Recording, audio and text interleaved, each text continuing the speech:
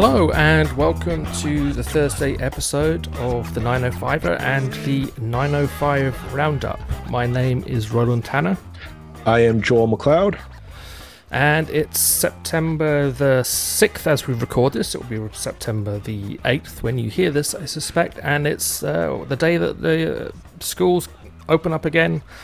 The kids happily trot off with their satchels and sandals in their school uniforms to eager to begin learning for another year. If you didn't date yourself as a Brit expat, you just did.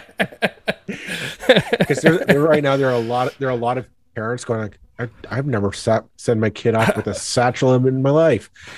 But you're right. It's back to school season, and it's parents are wondering how's this year going to be different from the previous two. I guess technically three. I'm going to say because I'm not going to rehash the last 2 years because we've all, if you were a parent like I am, we all know, we all share the same knowing glances and this, the head nods of we've been through some stuff, but parents are concerned about, is this going to be the year that we finally see a full school year back from start to finish, right? Like a relatively normal school year. And I, for one, want that to be. I'm really hoping that this year is a back to normal year. I'm hoping for us, and my fingers are crossed. But there's the reason why I wanted to bring it up is because there's talk. There's this that haze in the sky that says things are not all copacetic. First off, let's talk about the elephant in the room, and that's COVID. Parents are there's a concern that schools will see a spike in COVID cases. If you're a parent last year, chances are your kid's school saw at some point just massive absences of kids because someone in the family or they themselves or somebody got COVID and they had to stay home. And you just saw like classrooms potentially half empty. Teachers were sick, and there's this, you didn't even know if your kid's teacher was going to be there for the end of the school year. It's a bit of chaos, but we kind of just crept across the finish line barely. And the question now is like, okay, like, how are we turning this around? This government, Stephen Lecce, the Minister of Education, is saying, no, come hell or high water, schools will stay open. They are not closing schools for COVID or any other reasons like that. Yet you have to ask, like, what happens if case numbers get up to a point that we can't ignore it? And I find that in itself is a bit telling. I mean, I'm not advocating let's lock down schools. Nobody wants that, but you kind of want to know, like, do you have a plan? Like, is there a plan to? You can say we're going to keep them open no matter what, but is there a plan there? And that's what I think.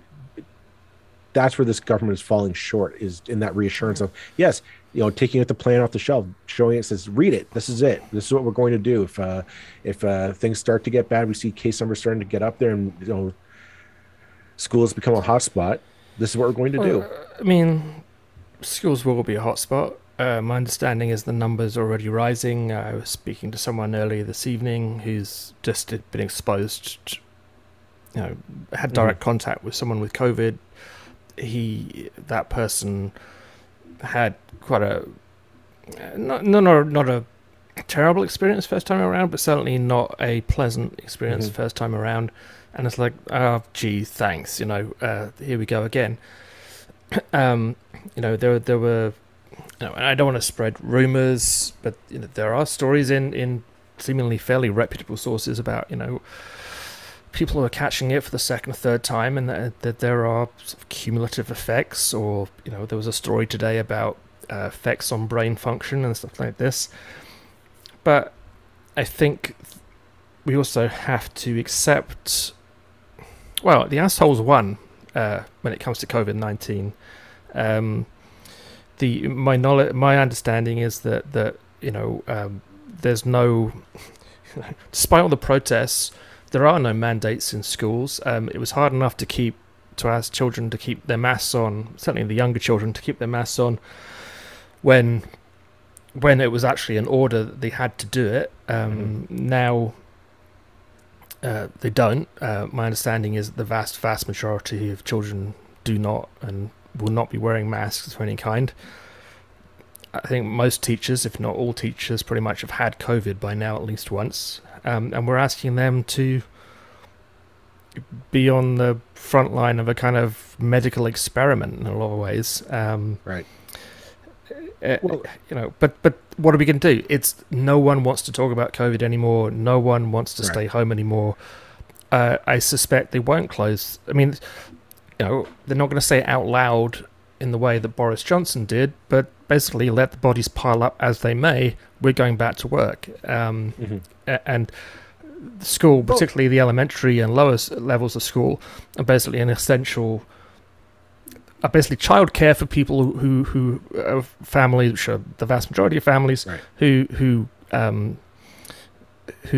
both go out to work and don't have anybody to look after young children. It's that simple. Well, Um, here's where I think it gets a little bit complicated. Why the government wants to turn away from COVID, a credible COVID plan. Um, we're going away from COVID. We're trying to get out of it and put it behind us. Whether we'll succeed, history will determine that. Uh, but what we're going into is union talks.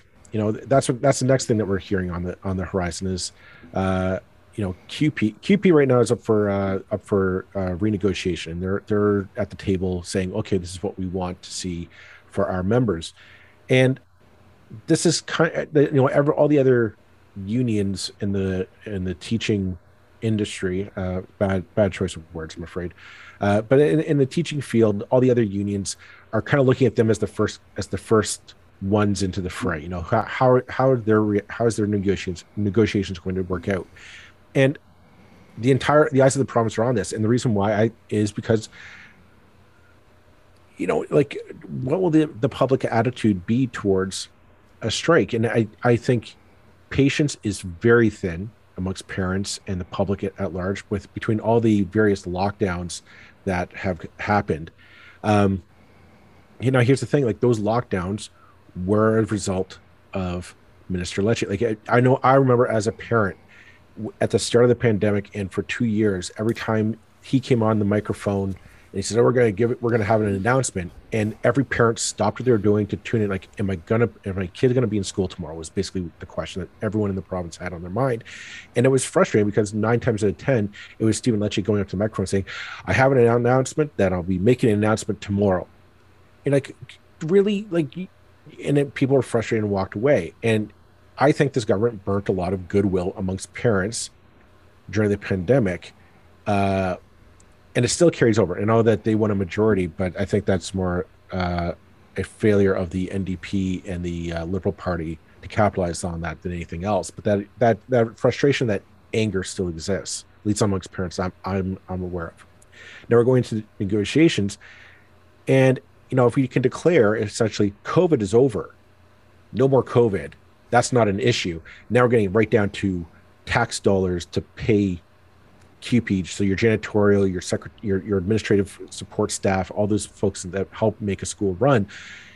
Then after that, teachers as well. If we can start saying, okay, we're going into a negotiation. If they decide to strike, if they don't accept what we give them, and your kid's school is now closed because of a strike, it's their fault now, not ours. That's what this is about. And I don't know if that's going to necessarily fly, because I think patience is just fed up, and it might be a bit of a pox on both your houses situation from the public, mostly because here's the thing: you can go to, the right now QP is asking for, I believe, 11.7% pay increase for their members. The government is saying, no, you get two.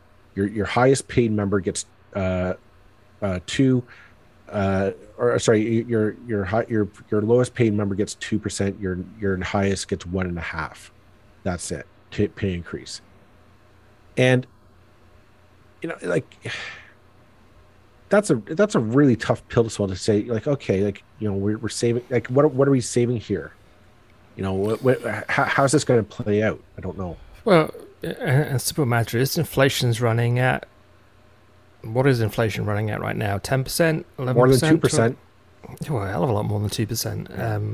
You know, you, yeah, I mean that. So a 2% pay increase is a 8% pay cut. I mean, my math Oh, isn't good enough to calculate the exact numbers there, but this is a real terms cut that's being proposed, and the teachers will say that they and they have a point. Under this government and previous governments, they've seen their salaries whittled away, and it may be whittled away from a fairly healthy position, but this was always on the cards with this government. This is the teachers and the PC Party of Ontario are like the coal miners and Margaret Thatcher in Britain. This is the fight that they want to happen. Roland, you should have picked every high school English teacher's favorite subject, Shakespeare. They're the Montagues and Capulets. But you're right. But see, they want to kill the teachers' unions. Yes. They want to destroy the teachers' unions as a force because they think they're too strong. Because teachers in Ontario, compared with teachers in many other jurisdictions around the world, are not badly off. But hey, look, you look at the statistics, and schools in Ontario have some of the best results in the world. You get what you pay for, and Ontario teachers are pretty damn good as a general rule. Don't also forget, prior to the pandemic, or if you flash back to March 2020, it seems a lifetime ago, we had rotating strikes in this province as they were in the midst. Like, this isn't new. This isn't an unreasonable thing. This is back to basics for this government of let's pick a fight with the unions. Prior to the pandemic, our unions were in a fight with the government over the contract that they're currently in, but they only signed because of the pandemic. The notion was we just got to solve this thing because we got this pandemic to fight, and everyone said, okay, fine, sign an agreement, take it. Yeah, it's a battle postponed. Yeah. From March 2020. Yeah, of course they want to fight. This is the fight that insofar as the PC government has any principles, it's to stick the boot to its enemies. Whether those are people in municipalities, whether it's personal grudges against Patrick Brown or whoever, or the city of Toronto, or above all, sticking it to teachers, because teachers have unions that have been very effective over the decades at getting good deals for their members, which, in case we forget, is just what unions are supposed to do, just like your lawyer is supposed to get you a good deal when you go to court. But there's one thing that I think people should keep in mind is the zeitgeist, if you will, has changed from March of 2020. Post-COVID, post-pandemic, we're seeing everyone's reads in the paper. You pick up a paper, you read it. The Great Resignation, people are leaving jobs en masse because of poor working conditions. Now, I'm not saying we're going to see a mass teacher shortage. I hope not. But here's the thing: if this government decides, well, I'm going to go pick a fight, and I'm going to give these unions peanuts, 2% best I can offer, and I'm going to break you to do it. There's nothing stopping down the road teachers saying, well, I'm not getting my fare. I know what I'm worth. I know what I want. I'm going to go get it. I'm leaving. And here's the thing, like, that's kind of the long term that I'm worried about, is if the teachers don't, they start to lose that feeling of I'm respected for the job that I'm doing. If it's a matter of, like, you're paid too much, you work for me and you're paying you too much, they'll eventually teach will just say, this isn't worth it. I'm leaving. We see it in the States. We see it, like, there's massive teacher shortages amongst the states of all those Republican right-leaning states that said, oh, we're going to stick it to the teachers because that's going to save us tax dollars, and teachers don't deserve to be paid that much. And there's this race to the bottom in those states We're seeing teachers leaving the profession en masse for other jobs, or just leaving the state in question. And schools are finding, well, we don't have enough teachers just to teach basic, math, reading, and writing at the basic level in our school system. Forget the trades programs, the science programs, and the history and art and all that stuff that we want to see in schools. They're having basic needs not being met. And you say, oh, it's hyperbole, Joel, is what you're shouting into the microphone. Maybe, but it starts somewhere. And quite frankly, I'm saying, is 2% a little insulting in the face of 2-3 years of uncertainty, going into a COVID factory for 2 years, essentially, a Yeah. petri dish, and saying the best I can offer you is 2%. And you say, I'm not saying you have to give them 11, but come up, maybe say, I'll meet you halfway. Can I meet you halfway? And I'd be like, that's a fair deal. That would be a fair offer to the unions. And if the unions still reject them, like, you guys are morons. But coming in 2% is just a slap in the face. And quite frankly, I say, you know what? Fine. Then, give them the finger, throw open the door and say, clean up your own mess. I mean, it's like night follows day. Conservative government unrest with teachers because Yeah, they you know the, the the people in charge of the education system never used the damn education system. I mean, true. specifically, Lecce did not go to a public school. I mean, but yeah, I mean, it's the teachers were on the front lines of this thing, um, because even if there were times when teaching was being done from home, there were also times when it was mixed and some were having to go into work, Hmm. whether they wanted to or not. They're part of, like I say, a kind of medical experiment. And yeah, eventually they got PPE, I believe, which is reasonably good, but it took a long time to arrive. If you're working in a hospital, you probably had decent PPE from day one. Now, long-term care, different story. But all the professions where people were in those kinds of jobs where they just had to go and be in contact with COVID, whether they liked it or not, I think deserve credit and deserve Right. leniency when it comes to I look at pay look at it this demands. way: when in the Second World War, because if I'm going to bring up the Second World War analogy, because if everyone remembers at the start of this pandemic, we were told it's going to be like, to defeat COVID, we're going to have to think like society did in the Second World War. All hands on deck, put all the resources into defeating this virus. And we did. And teachers were a big part of that. Now, if you want to think of teachers and the nurses and doctors, they were on the front lines of this pandemic. They were our first line of defense. And I think it's a little disheartening that, in the Second World War, our veterans came back from that war, and we found them college, money for college degrees, money for housing, money to help them start businesses, and we found ways to reintegrate them. You went off and you defeated fascism, you defeated the Nazis, you won, you secured our freedom. You deserve this. Well, we're going to find the money because you deserve this. You bled and you lost limbs, and you fought for us over there. You deserve that while you're here. Where's that attitude now for the teachers and the nurses and the doctors who helped us keep this, our society going, and gave our kids, try to make our kids a safe place for them to go. And kind of just like, where is that attitude? Why are we now like, let's go pick a fight with them? It's just, Yeah, I it mean, boggles my mind. I think, to be honest, if the analogy of this is the closest thing our generation is going to have to an event like the Second World War, then we lost the war. We quit. We gave up. We were divided by fifth columnists who went and marched about masks. We've lost the war. COVID is here to stay. It's not under control. It's never going to be controlled properly.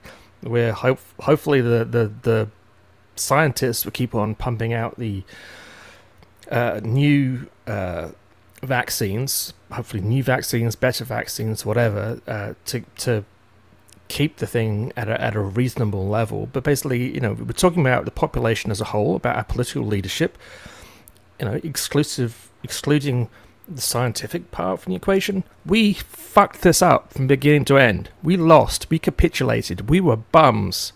Mm-hmm. And now we're going to pay with the price for the rest of our lives. So be it. That's the decision that we made as a society.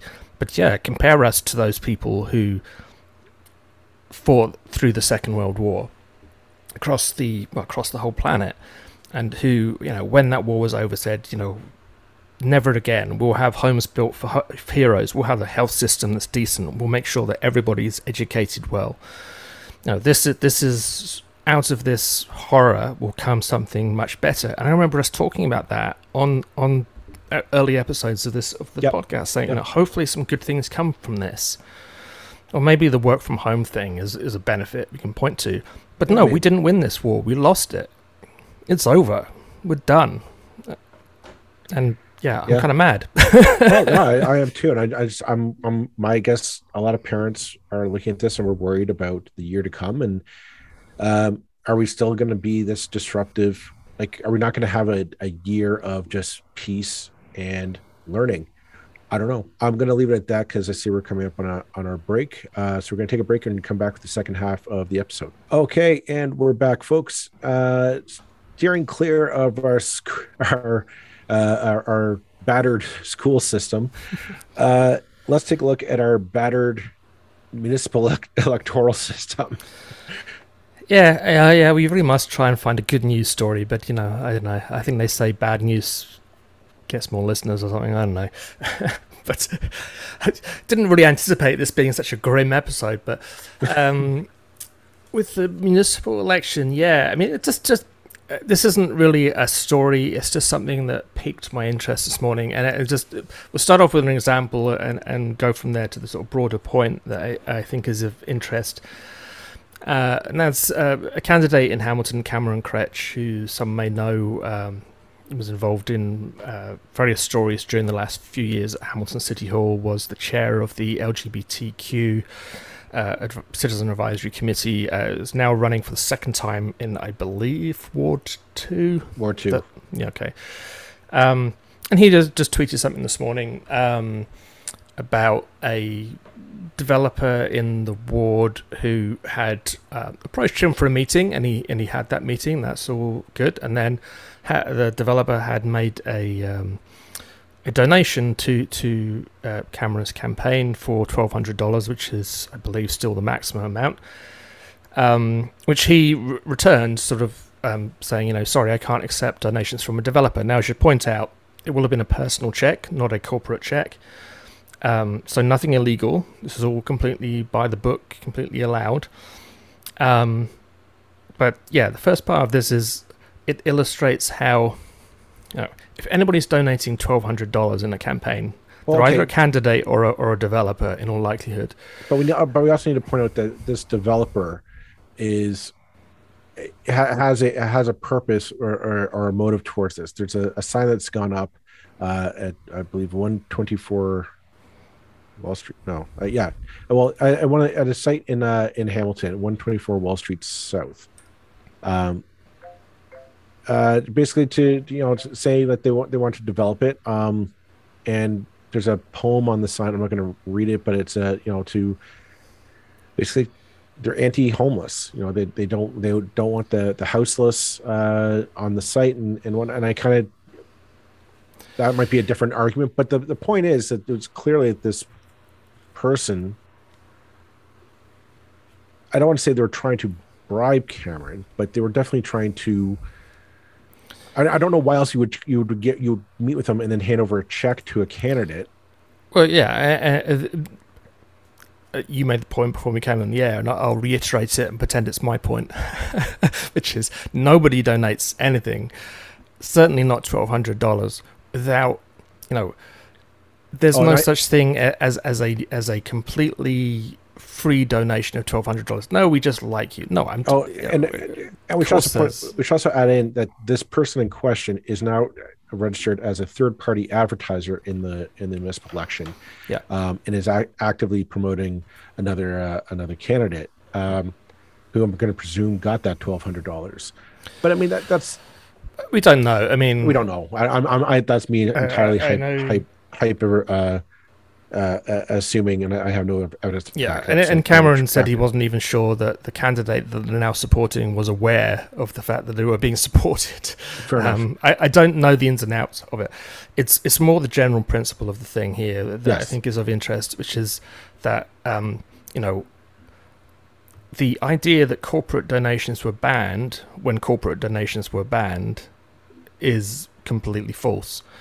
Corporate donations are alive and well. They're just written on personal checks, and you know, any candidate who's getting a $1,200 donation from someone is, if it's not a family member, if it's not the candidate themselves, it's probably someone with significant business interests who's behind that donation, and they're, you know, they're wanting something in return. That, I mean, it doesn't have to be as overt as a quid pro quo that anybody openly discusses, but the donations were always, you know, why did Pfizer, picking at random, donate huge amounts of money to the Liberals and to all the parties?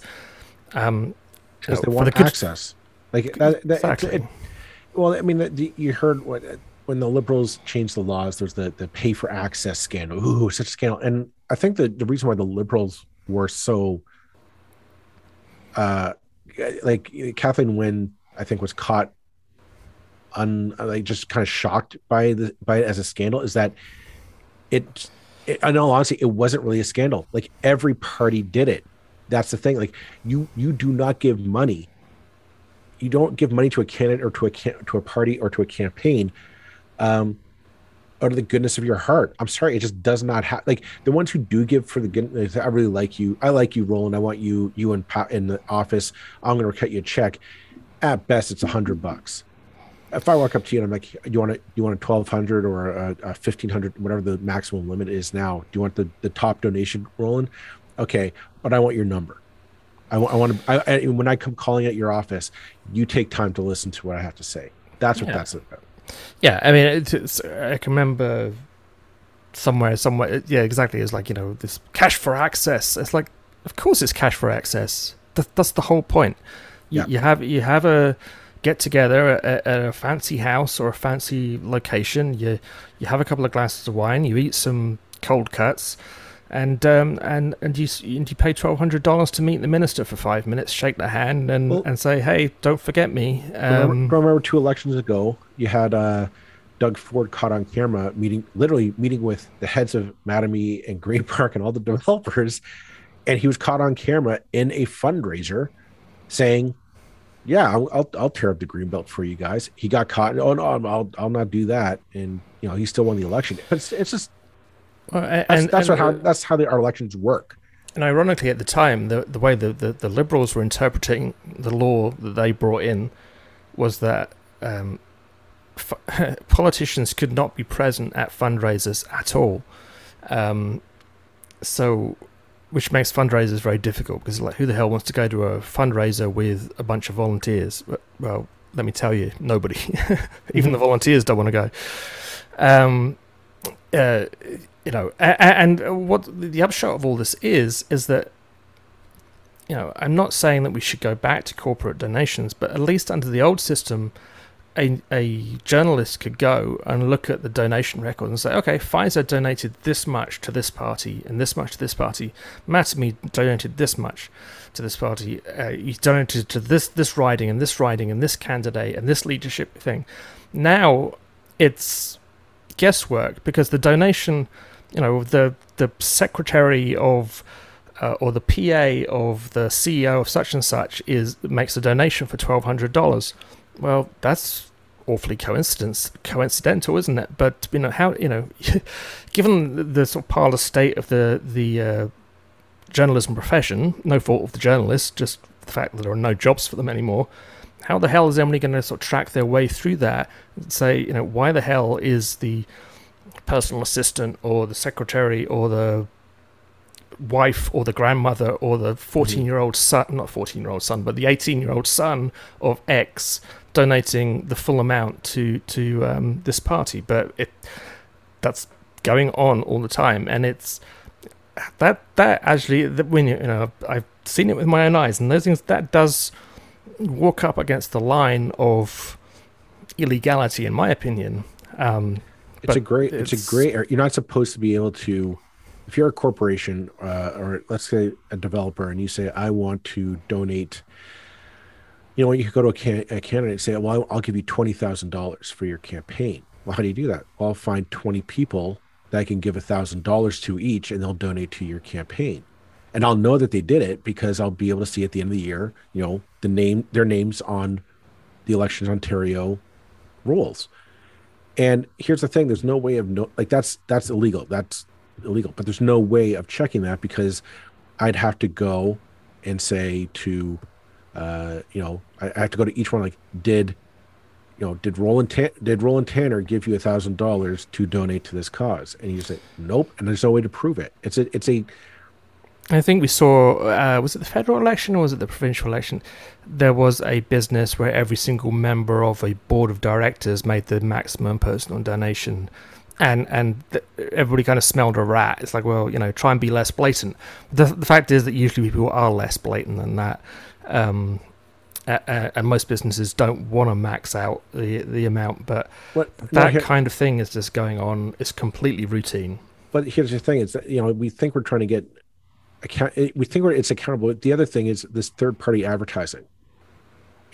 That is, to me, that's more insidious than the trying to find your way around. Because in this case with Cameron Crutch, and it's not just Cameron Crutch. I mean, we saw it in Burlington with Marianne Mead Ward running, and I'm sure we'll find a few other examples as the campaign goes on this time around. But if I got a bone to pick with somebody and I got a deep pockets, there's really nothing stopping me from saying I'm going to buy up every billboard, or I'm going to mail out to every every riding. Roland Tanner is the worst thing to happen since sliced bread. Whatever it is. I keep picking on you, Roland. I don't mean to. It's just I'm sorry. It's the first name that pops in. But say like candidate X is the worst, the worst thing to happen to this city since ever, and you pour deep money into that, and it's kind of like then in the case of Marianne Mead Ward, when you say, well, who's paying for this? You look at who's registered as the third party, and it's some numbered business account. Like, it's not even like, oh, it's Joel McLeod is registered as the third party. It's all these numbered business accounts. Like, it's very easy to set up a very shadow operation that in 36 days can completely tilt the course of an election. Yeah. Because there's no time to scrutinize. Yeah, you might find out afterwards, but what's the worst they do? Oh, they pay a fine. And again, I mean, taking that example, so 2018 was the first time third-party advertisers existed at a municipal level. It was something that the Liberals had introduced, and I don't know why. Again, who realistically is going to spend the money on this kind of thing? Well, really, a municipal government, it's only going to be developers. Who are the people with the big financial interests at municipal levels of government? It's basically the developers, and they're the ones who certainly in 2018 were pouring money into third-party advertising. Certainly, this one example in Hamilton, and it is just one example. It's a developer who's registering as a third-party advertiser, and third-party advertising at every level of government, in my experience, is just universally negative garbage. I know there was kind of a fuss about changes to the law that the PCs had made, and actually it was one of the few places where I was like, I'm not sure I really disagree with this. I'm kind of on the PC side here in that the third-party advertising is nonsense. And sure, they were going after the union-backed family, was it the Working Families Coalition? Yeah.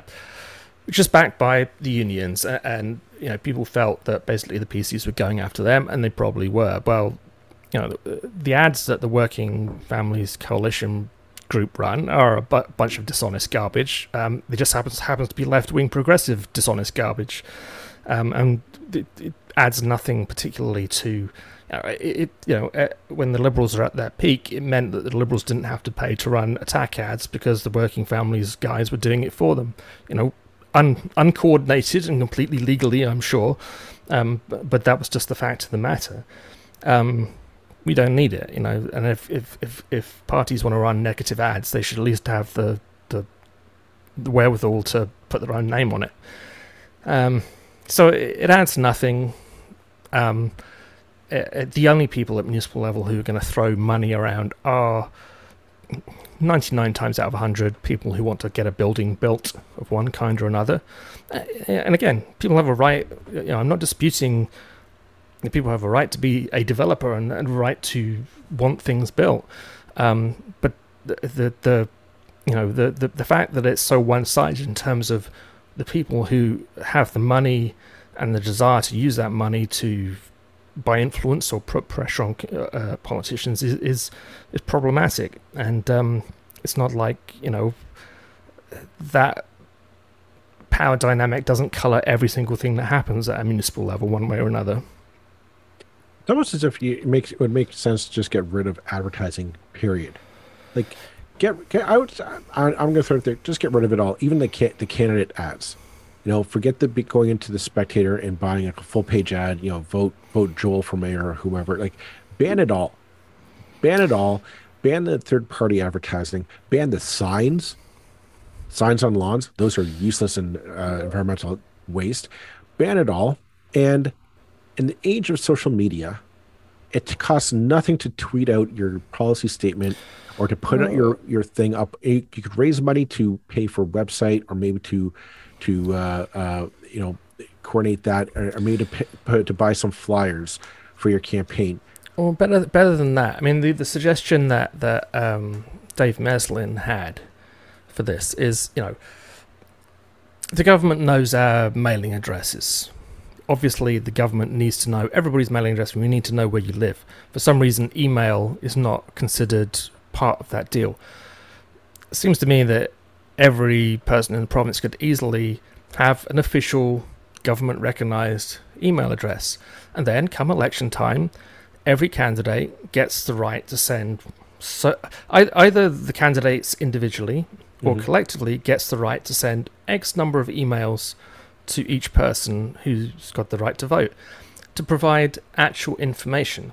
Now, the other thing Dave suggested was basically like a booklet that would be delivered to every house in the riding or municipality or the ward or whatever, with a catalogue of the candidates running in that ward or that riding, right, with their vote for me. So rather than going through this kind of ridiculous contest for money, and who can knock on the most doors. And the thing is, 4 years ago it was starting to be a problem, the number of people who have those cameras on their doors. So one of the last ways in which politicians can actually talk to people and make any kind of impression was to knock on the door and catch someone at home. That's going now. Soon we're all going to have cameras on our doors, and no one's going to be answering the door when they see a politician standing there.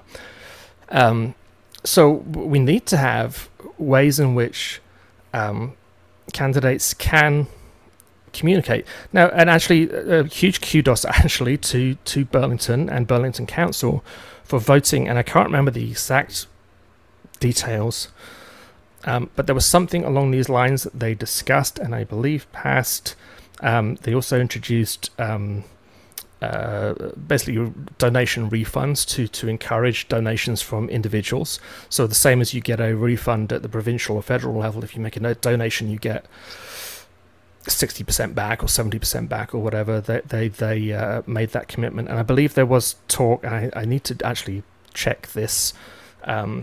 That they were talking about that kind of approach where information goes to every household, and that's makes all kinds of sense to do that, both electronically and a small amount of paper. Like, every candidate's going to be guaranteed to get their information into every house. That's really all I ever wanted to do as a candidate, was reach every person and give them the chance to see who I am and what I'm all about. And that's what, what we're talking about is some kind of very basic reforms to the system that I think you're right. I think would just neutralize the power of corporate money in our electoral system. And hey, we've always said that municipalities are kind of a great way to kind of test drive these things and see how they work. It's too late now for this election, obviously, but hopefully some municipalities around the 905, they'll have somewhat different makeups if they are, and somebody might, hopefully, if you're listening, give this a shot at the next for your next 4-year run. Yeah. But I see that we're coming up on our time for this episode, so I think we're going to call it quits for this one. Thanks very much, everyone, for listening. We'll talk with you again next Tuesday. Bye-bye. Bye-bye.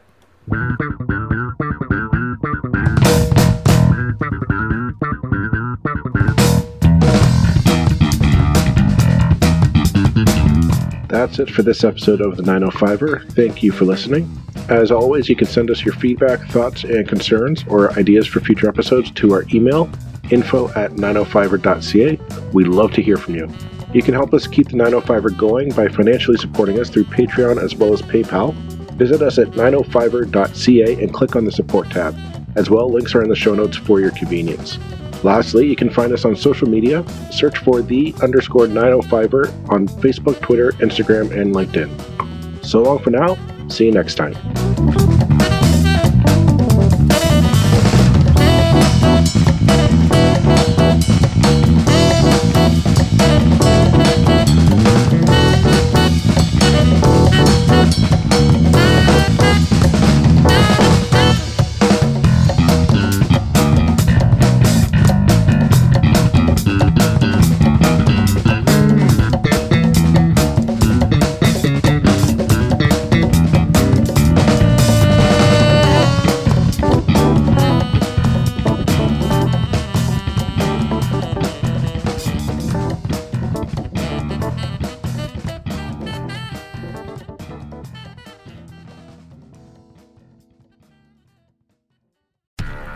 Do, Did, Will, the Story of People podcast is now available on the Crier Media Network. The first 5 episodes are here and feature some incredible guests that fit into one or all 3 of those categories. Ready? Tara Sloan from the San Jose Sharks Undercurrent podcast at NBC Sports. Marianne Iveson from Iveson Voice and the Let's Take This Outside podcast to talk about the world of outdoors as well as voiceover land. Ariana Hunsicker, future Canadian Paralympic swimmer, already winning tons of awards for this country. Scott McGregor from the Hot Wallet podcast to dumb down the world of crypto, Bitcoin, and NFTs so you don't have to. And Jackie Holowati from Climate Pledge Arena in Seattle, Washington, the first net zero carbon certified arena on the planet. Wherever you get your pods, wherever you watch your pods, and on the Crier Media Network.